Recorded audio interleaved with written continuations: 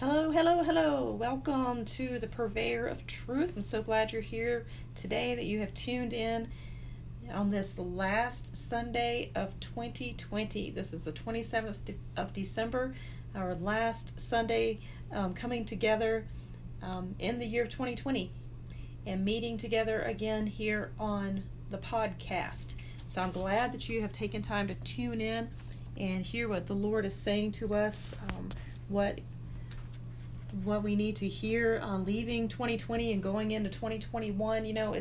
It truly is something to it, in the fact that we're leaving a year behind, and a whole bunch of stuff that happened over 2020 is now officially on a calendar. You can mark it off your calendar or put it behind you, and there's something spiritual to that you can release it, and it's a mental assent that you realize that it's behind you now, and there's something to the idea of putting up a new calendar and seeing that January 1, 2020 on there, January 1, 2021 on there, and knowing that here you're going into a new season, a new year, and something new, and it's solid because it's on paper. You can see it. You feel confident that it's a new year and there's going to be new things ahead of you, and that all these things are behind us now. But at the same time, it's kind of ironic that it's just another day.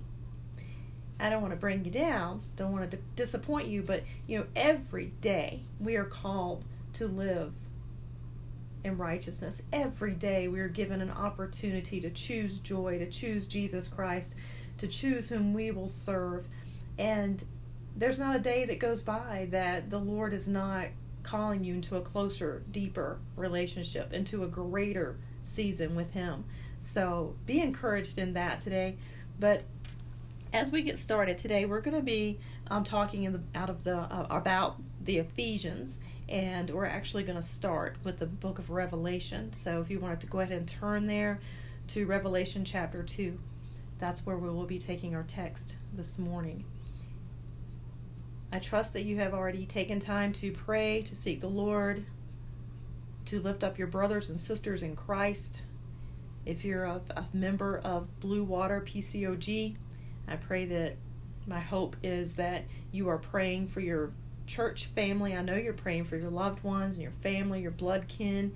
But are you praying? Don't forget to pray ye one for another, your brothers and sisters in Christ. We share a bond in Christ Jesus, and we're going to spend all eternity together. That is God's intent for the body of Christ. And so don't forget to be lifting up one another, interceding for one another, allowing your heart to be pricked with the things that touch the hearts of your brothers and sisters. And there are a lot of things going on, and we don't always get the A+ 100 sticker for communication amongst us. So I would like to see that improve, and for us to reach out to one another, encourage one another, as you also reach out to your community and you're reaching out to your loved ones. And this is a great opportunity to become more skilled at reaching out, more skilled also at hearing what the Spirit is saying and interceding for one another. We need that keen discernment in these last days like never before. We need to be able to hear what the Lord is speaking. We need to be able to hear His Spirit. The Bible says that those that are led by His Spirit are the sons and daughters of God. Whereby we cry, Abba, Father, it's by His Spirit. Without the Holy Ghost, this walk is near impossible. So please learn to hear and abide by His direction, to be able to hear His voice, to sense and understand His gentle leadings. All right, I trust everybody has prayed, worshiped this morning, listened to your worship music, praised the Lord, lifted your hands and glorified the Lord, that you've taken time to pray and encourage yourself in psalms and hymns, building yourself up in the most holy faith, praying in the Holy Ghost. Praise God. So here we go. We are talking about Ephesians today, and first of all, I'd just like to pose a few questions. Who were the Ephesians? Paul wrote a letter to the Ephesians, right? The epistle to the Ephesians, and we know therefore that there was a church in a place called Ephesus, and Ephesus was not too far away from Smyrna. So you might want to flip to the back of your Bible later on, and if you have one of those maps, and see where these things are. Some people are more visual, and it helps them to be able to see where these places are on the map. But regardless, what kind of place was Ephesus? Was it just kind of a slum? Was it a boring place? Was it like New York City, or was it like Grants? What was it like? Well, I think that in comparison, it was probably more like New York City. It was probably more like Albuquerque, if you will. That it was a commercial center, the commercial center of Asia Minor. So commercial center of America would be a big major city like New York, a port city maybe, like one of the bigger cities in California, maybe even, in the center of our country, we have, Ohio, and I never really thought of Ohio being, a central hub, but apparently according to the crime rates and the not so good numbers we have coming out of Ohio, it is a hub of commerce of types, when illegal activities and such as well. So anyway, let's look at this. Ephesus was the commercial center of Asia Minor, and therefore and it was known for the great temple of Diana. Now, who is Diana? Well, she was a goddess. So a false god, a false goddess, the goddess of love, I think it was. And so they had a huge temple built there for the worship of Diana. This was, pure out evil, right? It was paganism to the hilt, and lots of immoral activity going on in Ephesus. And yet God had, by his grace and mercy, saved many people, and the church at Ephesus prospered and grew and multiplied. Therefore, Paul, while he was in prison, here writes a letter, an epistle to the people, the church at Ephesus. And that's where you get the book of Ephesians. So, but here in the book of Revelation, we get a word from the Lord himself. Jesus himself is speaking to the church at Ephesus. So we're going to kind of contrast these two things and look at what God is saying. But we see I'll give you a scripture reference for the temple of Diana. That was in Acts chapter 19, verse 27. Okay, so you can write that down and check it out later.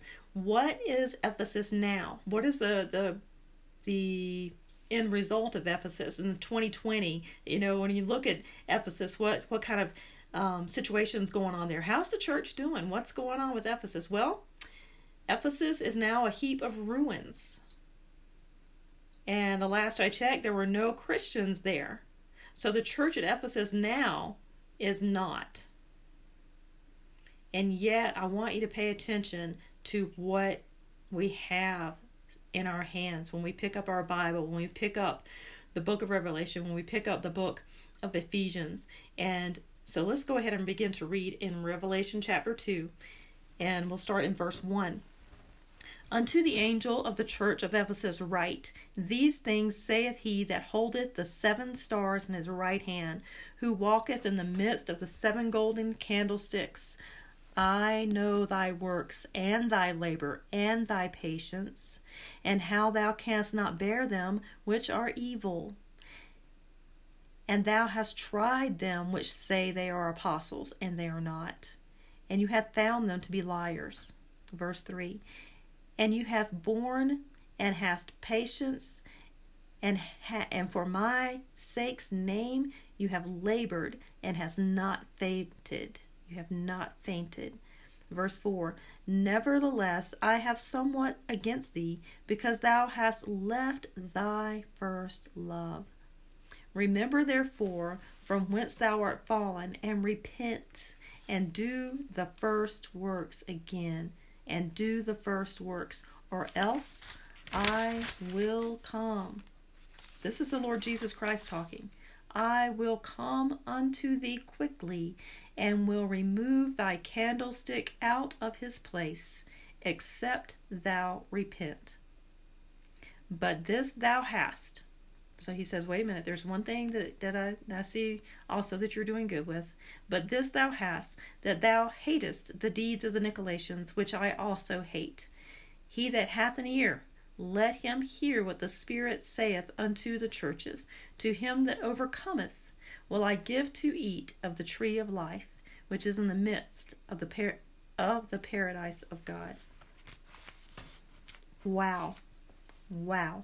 So, I know all of our Bible scholars that are listening in, the majority of ours, those of you who grew up in church and went to Sunday school, even if you're new, that's very likely that you've read all of the book of Ephesians, and maybe if not, that you had definitely heard scripture from the book of Ephesians and seen scripture written on coffee cups, on bookmarks, on posters, on Instagram, Facebook, wherever you happen to be looking at Christian content, you've seen scripture from the book of Ephesians.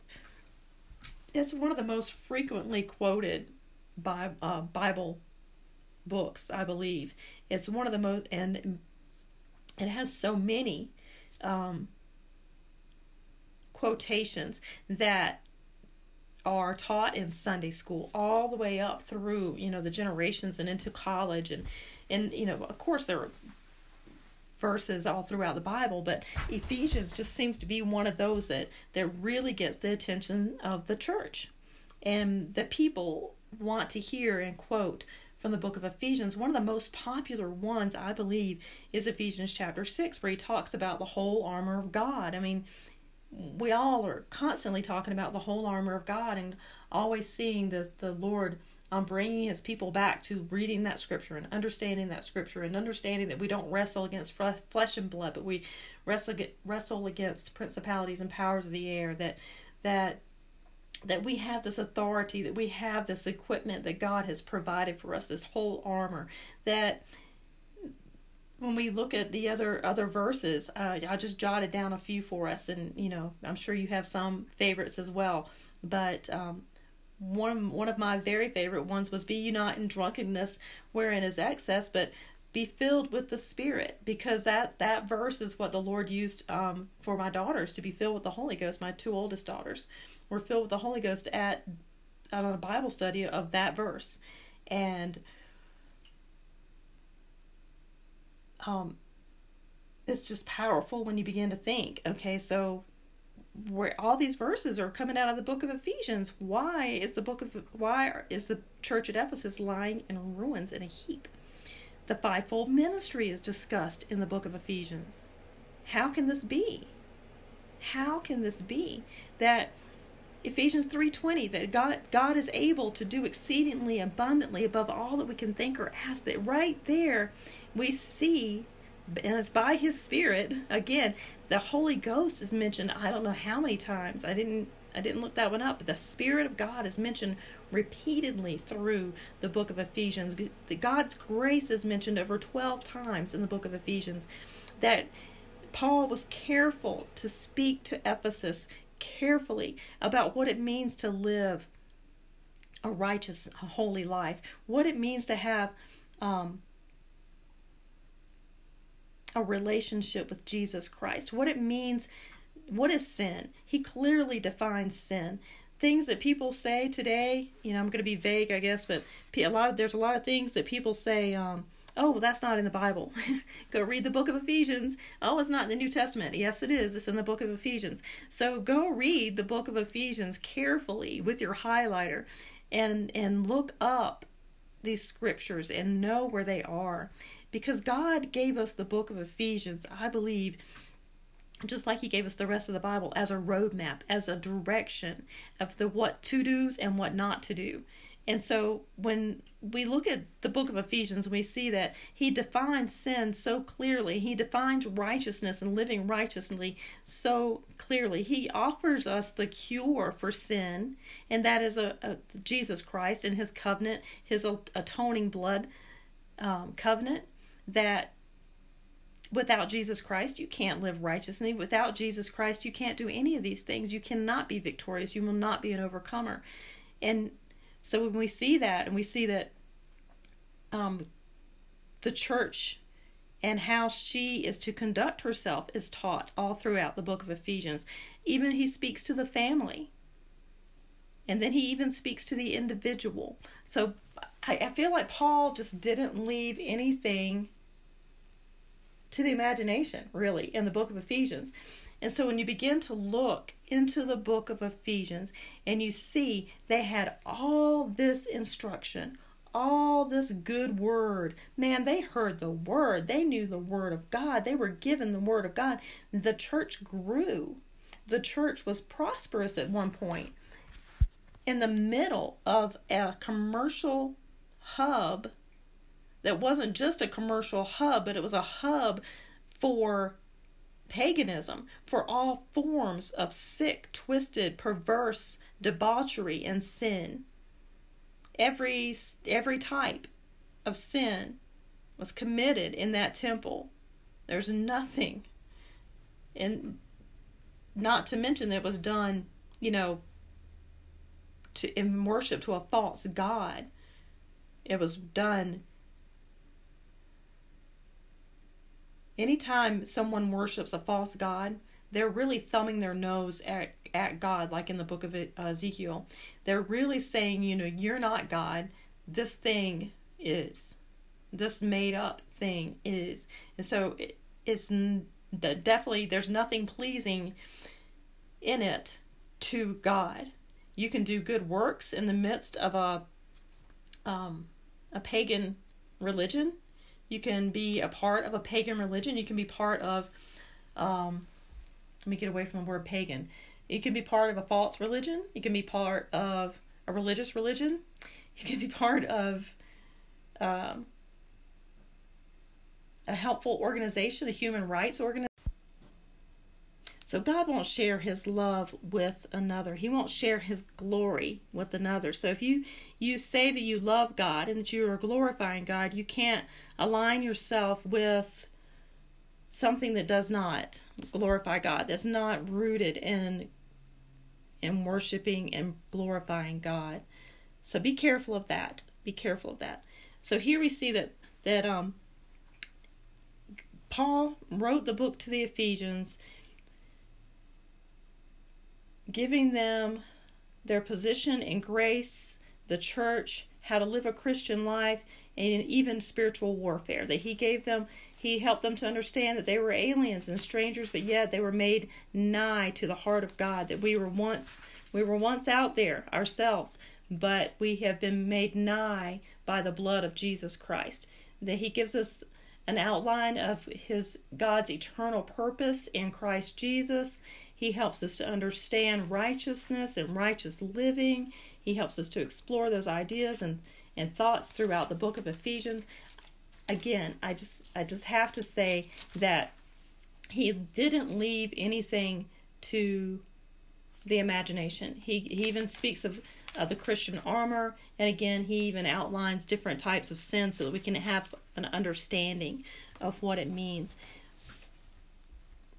So looking into the book of Revelation, and Jesus comes and he says, write this letter unto the angel of the church of Ephesus. Write this to them, or to him. These things saith he that holdeth the 7 stars in his right hand, who walketh in the midst of the 7 golden candlesticks. This is Jesus Christ. These lampstands, they represented those 7 churches, right? So we know that Jesus was, searching through the churches, looking at the churches, and saying, I want you to understand, I want you to see the major concerns that I see here. Jesus did not want Ephesus to fall away. Paul did not want Ephesus to fall away. John the Revelator did not want Ephesus to fall away. Ephesus should have, by all rights and purposes, prospered. When you look at the content in the book of Ephesians, and when you look at this warning from Jesus Christ himself, you would think that how could they fail? How could they get away from what had been spoken to them? The word, pure, unadulterated word of God spoken to them, even from the mouth of our Lord and Savior Jesus Christ. He speaks to them in verse 2, and he says, I know your works. Hear what the Spirit's saying to you this morning. I know your works and your labor and your patience, and how you cannot bear them which are evil, and how you have tried them which say that they are apostles, and they are not, and you have found them to be liars. So he's saying, I see your patience, I see your labor, I see the fact that you care for people, and you even gave them a chance. But you tried them in the Spirit. You tried it in the Spirit. You tested it. You had discernment and understanding. This church was not a passive, submissive church.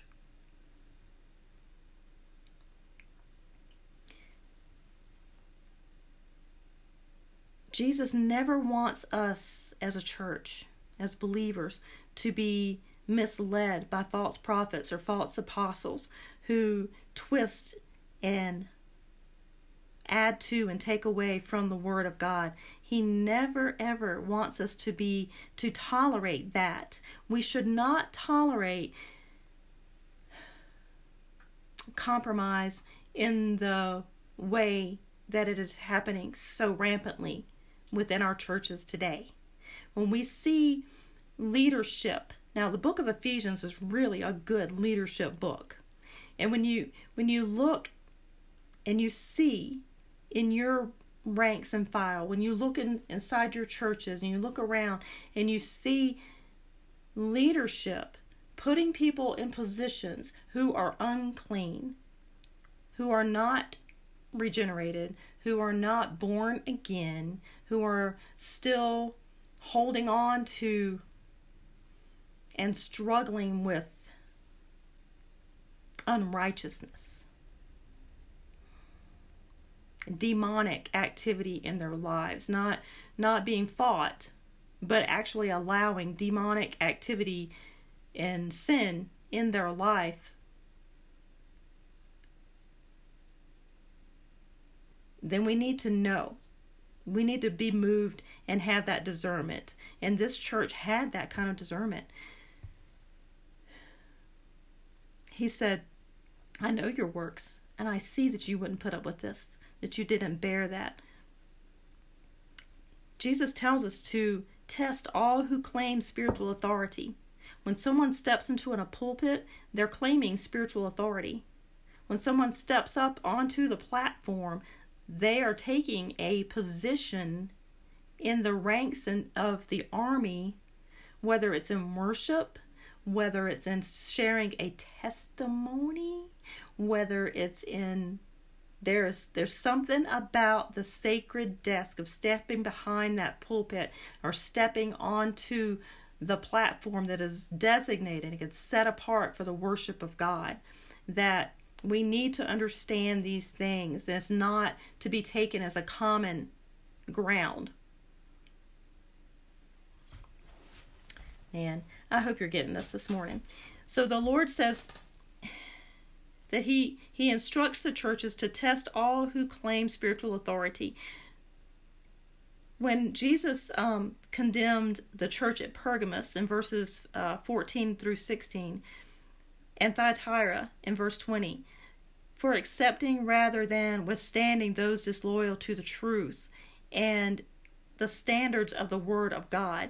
So he condemned those churches because they did allow false apostles and false prophets. They accepted it and did not withstand them.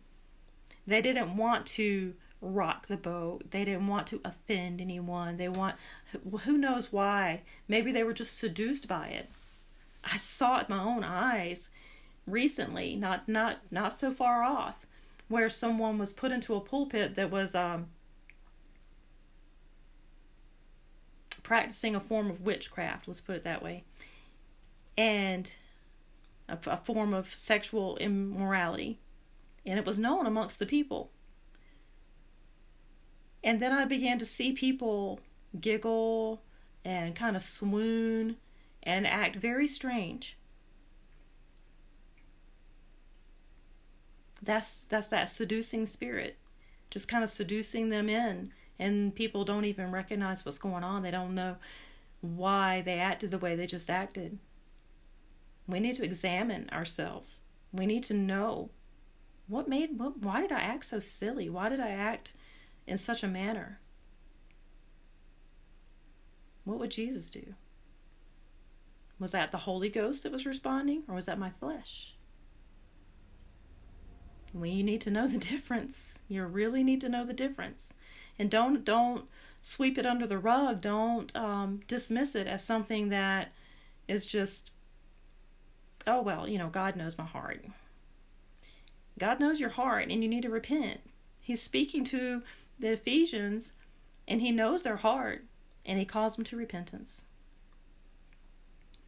I know thy works. I know thy labor. I know thy patience. Verse 3, and you have borne and have had patience, and for my name's sake you have labored and have not fainted. He sees that the church at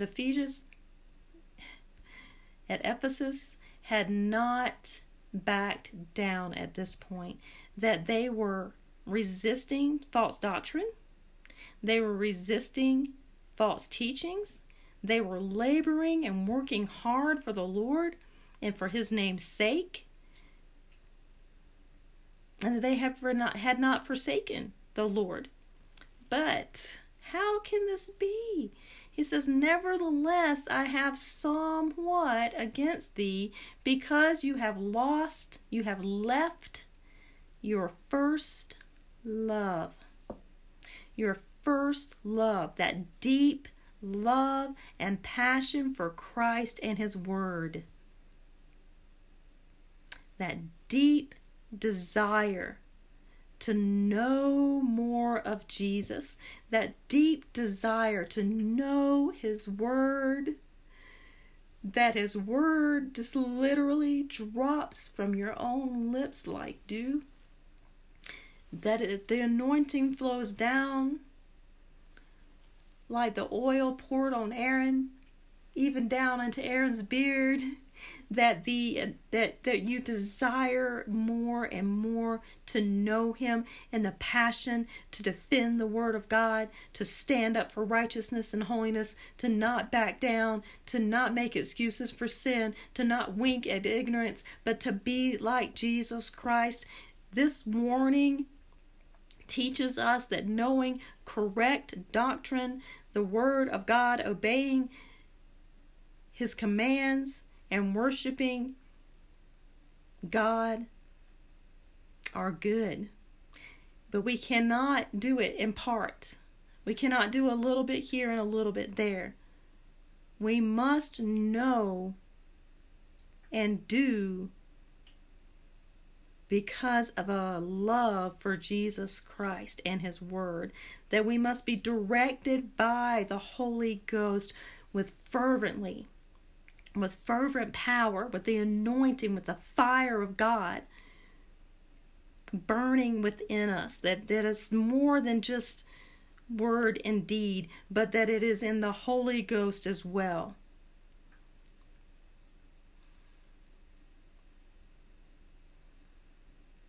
We must have, above all, a heartfelt love for Jesus Christ and His Word. Sincere, for real, unwavering, unadulterated, unwatered down, sincere love for Christ will bring forth a single-hearted devotion to Him, that your heart will not be doubled, your heart will not be split, or I really love the Lord and I really want to serve God, but I also want to go over here and do this thing. There's none of that. That's not singleness of heart. And it's very important if you're under the sound of my voice this morning, and I pray that you are and you're listening this morning, that you hear what the Lord is saying, because you must have singleness of heart.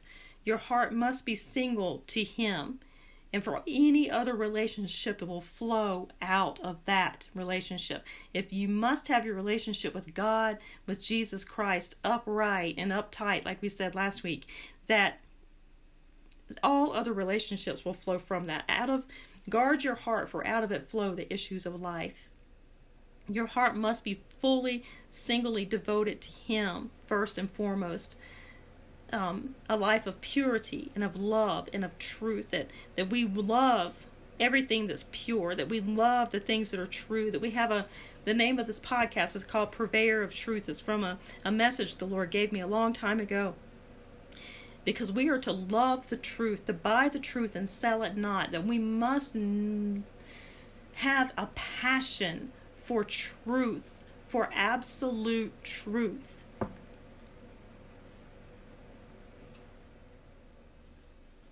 Jesus is calling us out now. He is calling us out. This is the last Sunday in 2020, and He wants us to wake up.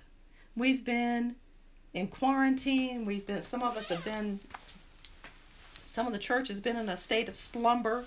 Some of the church has been in a place of depression, maybe even a little struggling with depression, struggling with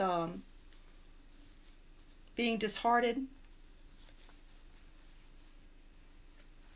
But the Lord's not telling us to be disheartened. The Lord's not telling us to get depressed. The Lord's not telling us to give up. He's telling us to hold on, to keep our eyes fixed on Him, to keep looking and keep expecting, to keep watching and waiting, to stay on that wall and pray and watch and pray and watch and pray and trust in God and nothing else. Your trust has to be in the Lord Jesus Christ. He is our blessed hope. He is our blessed Redeemer. All of our hope is in Him. Thank you, Jesus. Thank you, Lord. Verse 5. Well, I want to talk about verse 4 a little bit more. He says, because you have lost your first love. So your first love you need to go back to that place of your first love. Let the Lord take you back to that place. Think on how on fire you were then. Are you more on fire now? Are you more passionately in love with Jesus Christ now and His Word now than you were then? Because He says, if you're not, this is what needs to happen. He says in verse 5, remember therefore from whence thou art fallen. So he's saying, do you remember where you were when we first fell in love? Do you remember when you first were on fire for God and you wanted the whole world to be saved? And now you've gone through some stuff and you've picked up some heaviness and you think, well, what's the use? I try to talk to them and they won't listen. And He's saying, be led by my Spirit. Be led by my Spirit. But He says, remember therefore for where you are fallen, because you have come away from that first love. Repent. Do that 180-degree turn and put that complacency behind you and repent and do your first works. Repent and do your first works, or else, He says, I will come unto thee quickly, and I will remove thy candlestick out of its place, except thou repent. But thou hast. Now he says, I don't want to remove your candlestick. In the book of Ezekiel, the Holy Spirit lingered there in the temple. He had warned them. He had warned them. He had warned them. The presence of God.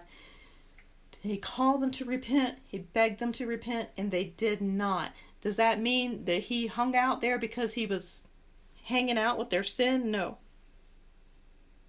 It is because he gave them every ounce of opportunity to repent. He gives you that opportunity. Does that mean that you're promised your next breath? No. Does that mean that pastor's telling you, you take your time, you just come to the Lord when you get ready, it's going to be okay, God's going to wait on you? No.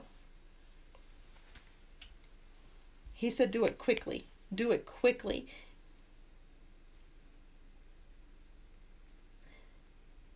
I have a footnote in my Bible that says that Christ will remove any congregation or church from its place and destiny in his kingdom if it does not repent of its declining love for and obedience to the Lord Jesus Christ.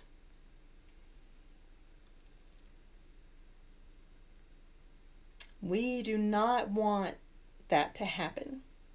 We are coming into an age where you're going to see many churches shut down and not reopen. We're going to see Christians go underground.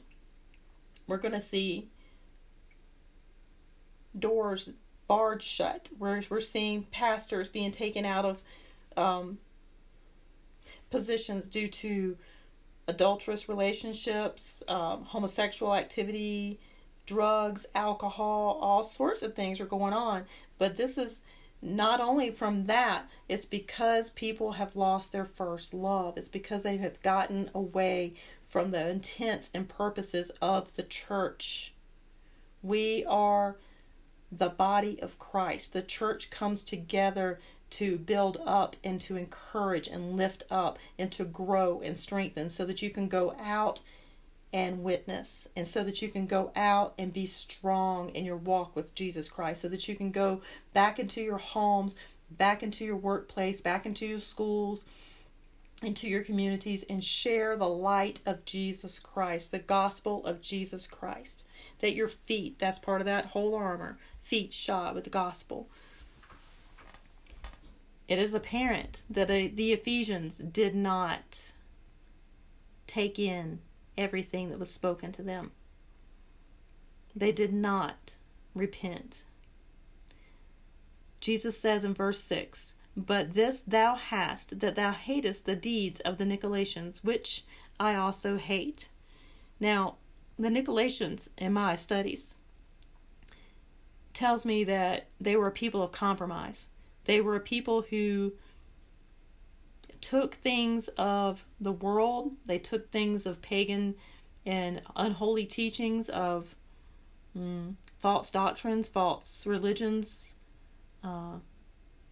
witchcraft, all different forms of things, and they wove it back into the church. "But this thing thou hast, that thou hatest the deeds of the Nicolaitans," Jesus says, "which I," being Jesus, "also hate." "He that hath an ear," verse 7, "let him hear what the Spirit says unto the churches. To him that overcomes,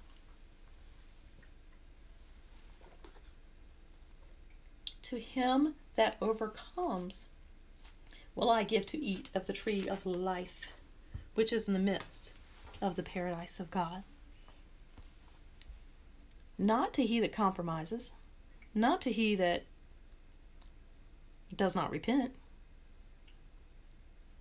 The Nicolaitans taught a lot of compromise, a lot of, like I already said, types of different pagan and witchcraft and unholy things being brought back into the church.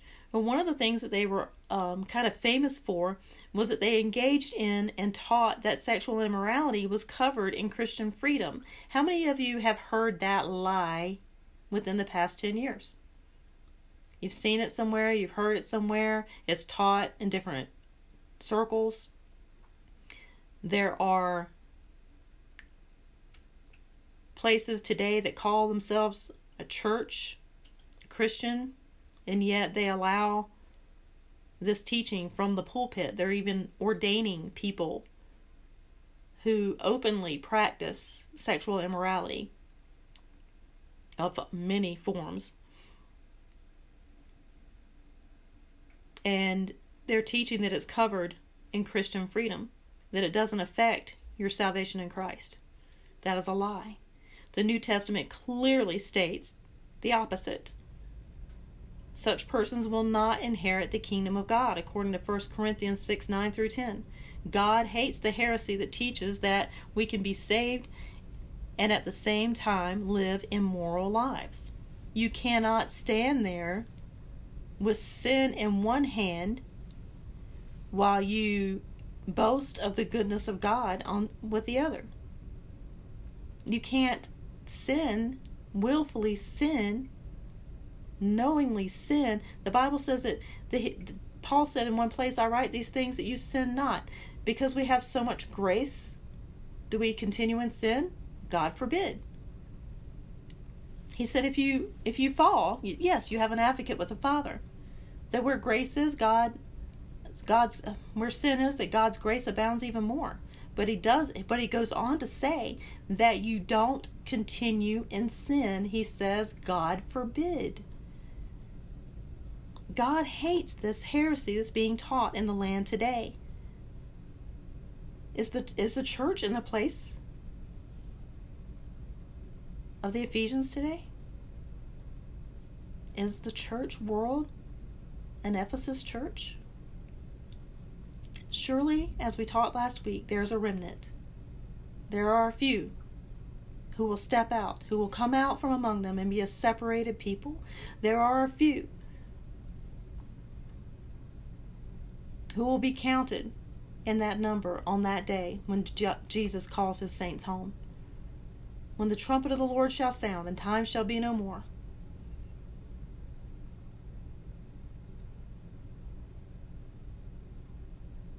There are a few. Will you be in that number? Or will you be like Ephesus? We cannot teach and we cannot tolerate teaching that says that you can be saved and at the same time live an immoral life. Whether the immorality is sexual immorality or some other form of immorality, immorality is not godly. They cannot go hand in hand. You cannot live an immoral life and live a life in Christ Jesus. You cannot have a victorious life in Christ Jesus. It is to desecrate the name of Jesus Christ. He will not have it. It cannot be done. It is like oil and water. They cannot mix. It cannot be done. It shan't. To hate what God hates is an essential characteristic of those who are loyal to Christ. And I know some of you don't like the word hate. But honey, I read from the King James. I read from the Bible. And God hates things. There are 6 things the Lord hates. Yes, 7 are an abomination unto him. One of those things is a lying tongue. One is those that are swift to shedding innocent blood. Hands that are guilty of shedding innocent blood. There's so many things that are happening in today's society that were happening in the great temple of Diana. There are so many things that are happening in our culture that we need to look at ourselves and examine ourselves and our family and make sure that we are not sowing into those things, but that we are sowing into the kingdom of God, that we are sowing in righteousness. For if you sow in righteousness, you will reap in righteousness. But if you sow in unrighteousness, you will reap of death. We are living in a world, in a country that is obsessed with death. I've told you this before. There's so many things. I could just rattle off a bunch of stuff right now, but what we need to understand is that Jesus Christ is life. We are set free because of the law of life in Christ Jesus, we are set free from the law of sin and death. The law of the Spirit of life in Christ Jesus, that we are not bound by sin. We are not bound. We are set free. There should be no sin in our lives. There should be nothing that is dragging us down. We are the righteousness of God in Christ Jesus, and we need to repent if there's anything, any sin, anything that would separate us from the love of God. The Bible says that sin separates us from God. He loves us always. Let me make sure I help you to understand that nothing can separate you from His love. He loves you regardless. But your relationship with Him is broken by sin. Sin separates us from God. It cuts us off from God. And we have to repent and turn back to God to repair that brokenness, to repair that breach. So yes, you can be separated from God. His love is from everlasting to everlasting. His love is amazing. But because He loves you and the next person and the next person and the next person and every soul that ever has been, His love is fully in full righteousness and in full justice. And so therefore He cannot allow sin to enter in because of His great love towards us. So hear what the Spirit's saying this morning. The church at Ephesus missed it. Don't miss it. Don't miss it. Don't miss giving yourself to the Lord completely and wholly, to getting back to your first love. Get back to your first love. Do your first works over. Get back to Jesus. Get back to your passion. Get back to your love for the Lord. Your passion for righteousness and goodness and holiness. On all the good things that God has. Every good and perfect gift comes down from Him. Don't allow the things that are going on around you to distract you, to disturb you, to upset your apple cart. Get yourself in alignment with the Lord right here, right now, today. Repent. Ask Him to come back in. Ask Him to renew within you a clean heart and a clean spirit. Lord, renew within me a clean spirit, a good heart, a clean heart, a right spirit within me, Lord. Lord, set my feet upon the solid rock. I give my life completely and wholly to you, Lord. I want that passion again. I want that fire again. I want it better. I want to be more on fire for you. I want to be a better witness for you than ever before. I want to be unwavering, unmoving for you, Lord God, that I know that when you come, that you will call my name. That when you come, that I will be found faithful. For you are the Alpha and the Omega, the beginning and the end. Nothing is missed in you. You are the first and the last. You are He that lives and was dead, and behold, you are alive forevermore.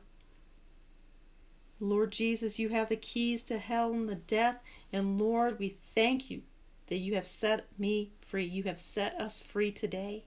And he who the Lord sets free is free indeed. I am free, free, free indeed. And we praise you this morning for it in Jesus' name. Now, Lord, if there's anyone praying this prayer this morning that's not filled with the Holy Ghost or hasn't spoken tongues in a long time, Lord, God, let your Spirit flow mightily today. Pour out your Spirit. Stir up the gifts that's within them, Lord. Lord, I can't touch them, but your Spirit can. Stir up that Spirit. Holy Ghost, speak. Holy Ghost, have your way. Lead your people and all truth and righteousness. Comfort ye God's people. In Jesus' name, amen.